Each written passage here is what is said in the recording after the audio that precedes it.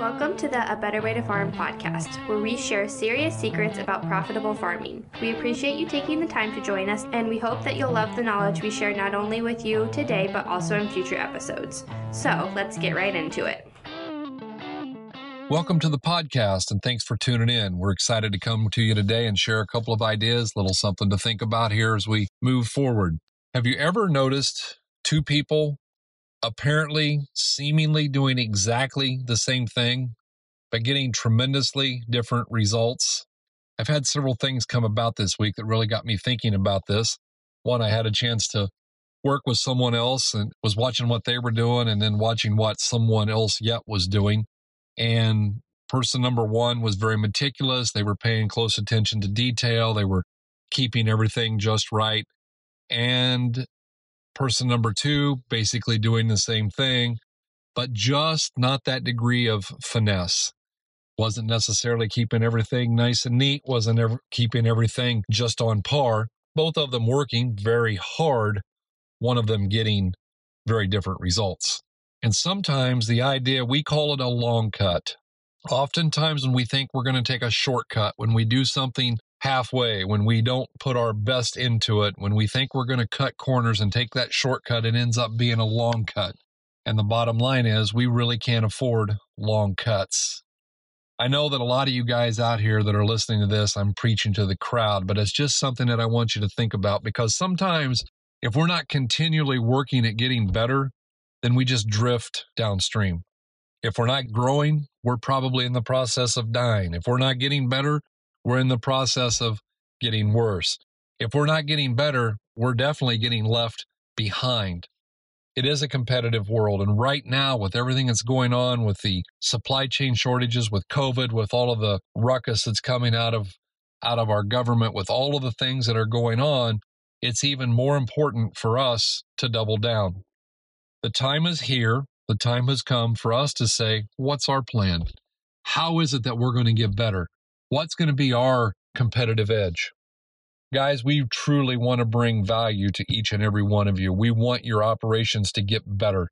We want you to have great success. And sometimes it starts back as far as saying, what do we really want? Are we really planning on a great, successful year this year? Or are we just trying to get another year gone, get another year over with? Let me have you consider, guys, that this might be the year to try a few new things. We have several people who've gotten a hold of us, and they're taking a look at what micronutrients do they need to side dress. They're saying, do I really need to put on boron? The answer is probably yes.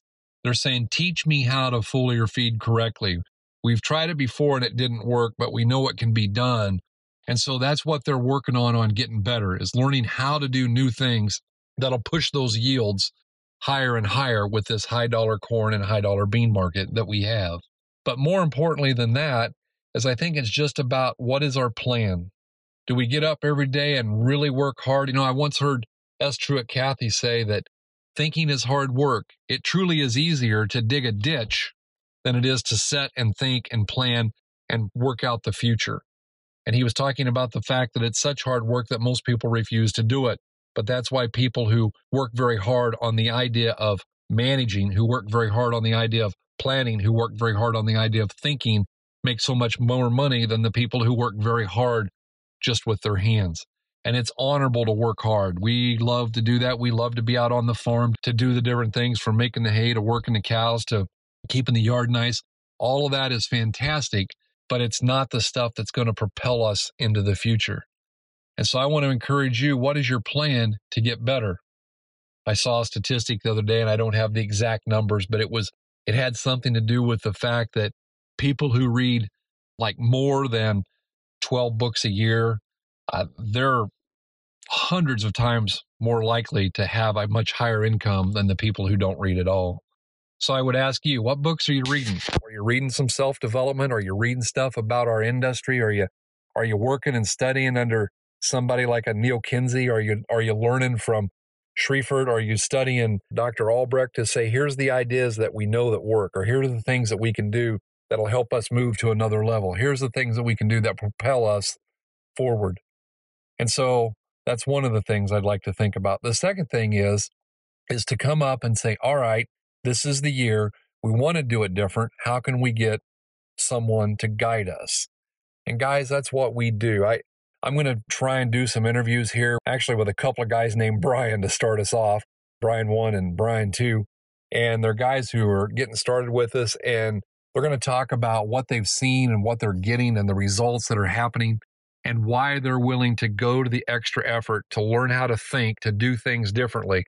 I talked to Brian number 2 the other day, and he was like, I want to do this foliar feeding. I'm committed to do it. I've bought the product. And he walked into the place that sells him his sprayer supplies and started talking about the nozzles that he needs. And his exact words were, they looked at me like I had lost my mind. Why would anybody want to spray at 70 pounds of pressure and only put on 3 gallons to the acre? We don't know how to do that. See, sometimes thinking is hard. And sometimes when you think, then you make other people think, and there will be some resistance when other people have to think.